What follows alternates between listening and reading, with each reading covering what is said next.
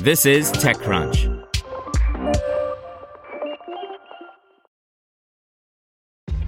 This episode is brought to you by ShipStation. You know, some things take a lot of work, like sending little robots to far-off distant planets. And just as that's challenging, so too is running a successful e-commerce business, especially when there's so much to do. So I want to introduce you all to ShipStation. Now, I love using ShipStation because of its easy-to-use dashboard, which makes managing orders and printing labels a breeze and super smooth. Oh, and the customer service is just out of this world.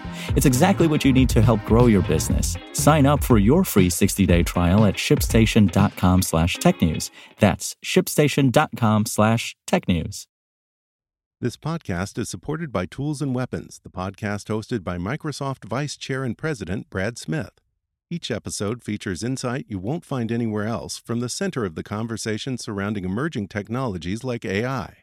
Right now in the podcast, you can hear a special episode where Brad Smith lays out Microsoft's vision for a vibrant marketplace driving the new AI economy.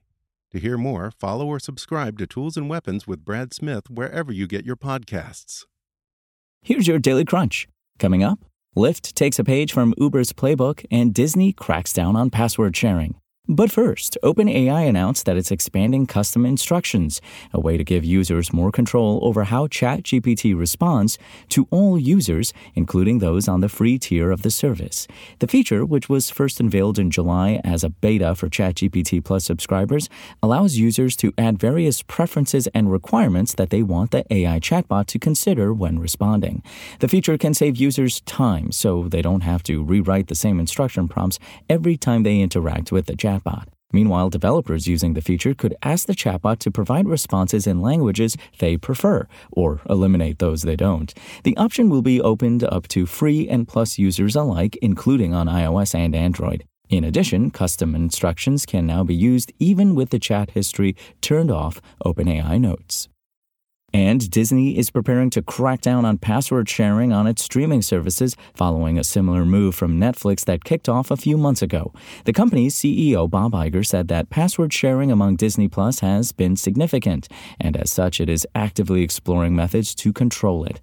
The company will announce its new account sharing terms by the end of this year, with rollout planned for sometime in 2024, Iger said. Streaming companies are in a tough spot as they battle stagnant subscriber growth and tough economic conditions. The major players are looking at both price hikes and strategies like restrictions on password sharing and introducing a cheaper ad-supported tier to attract more subscribers. Disney also announced sizable increases for its streaming subscriptions due to come into effect later in the year. Ride-hailing giant Lyft will start displaying ads in-app as well as via in-car tablets, rooftops, and bike-share stations. Uber launched its own ads unit in October 2022, and the company forecasts ad revenue will hit $650 million this year. Compared to the $8 billion in revenue Uber pulled via mobility, delivery, and freight in Q2, $650 million is chump change. But the room for growth is there, and Lyft undoubtedly sees a chance to bring in more revenue in an asset-light way. Lyft said its in-app ads will show up on riders' ETA screens when they match with a driver and during their trip. Ads will also play on in-car tablets, which drivers can request to boost their earnings with advertising revenue and higher tips, according to Lyft. Now let's hear what's happening in the world of startups. Tracer, a platform that attempts to consolidate an organization's data sources and enrich them with business insights, today announced that it raised $18.1 million in a Series A funding round. The new cash will be put toward Tracer's expansion efforts, scaling its technology, establishing a sales team, and enhancing the startup's client success resources. Veo, one of the shared micromobility firms that secured New York City's e-scooter permit, is moving into retail. Starting Thursday, the company will be selling its Cosmo X-seated pedal-less scooter across the United States. Veo will start with a small pilot and limit its first batch to 1,000 scooters in 2023. And Rootly, a startup developing a platform to help automate companies' responses to incidents like website outages, today announced that it raised $12 million in a Series A funding round, bringing Rootly's total raise to $15.2 million. The new funds will be put toward accelerating Rootly's product roadmap, increasing its engineering presence, and investing in its sales and marketing orgs. That's all for today. I'm Imran Sheikh, and for more from TechCrunch, go to TechCrunch.com.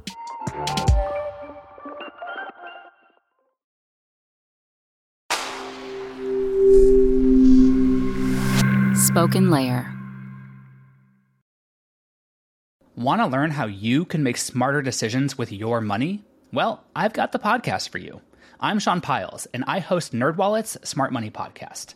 Our show features our team of nerds, personal finance experts in credit cards, banking, investing, and more. And they'll help you make the most of your money while cutting through the clutter and misinformation in today's world of personal finance. You'll get clarity on strategies to help you build your wealth, invest wisely, shop for financial products, and plan for major life events. Listen to NerdWallet's Smart Money Podcast wherever you get your podcasts.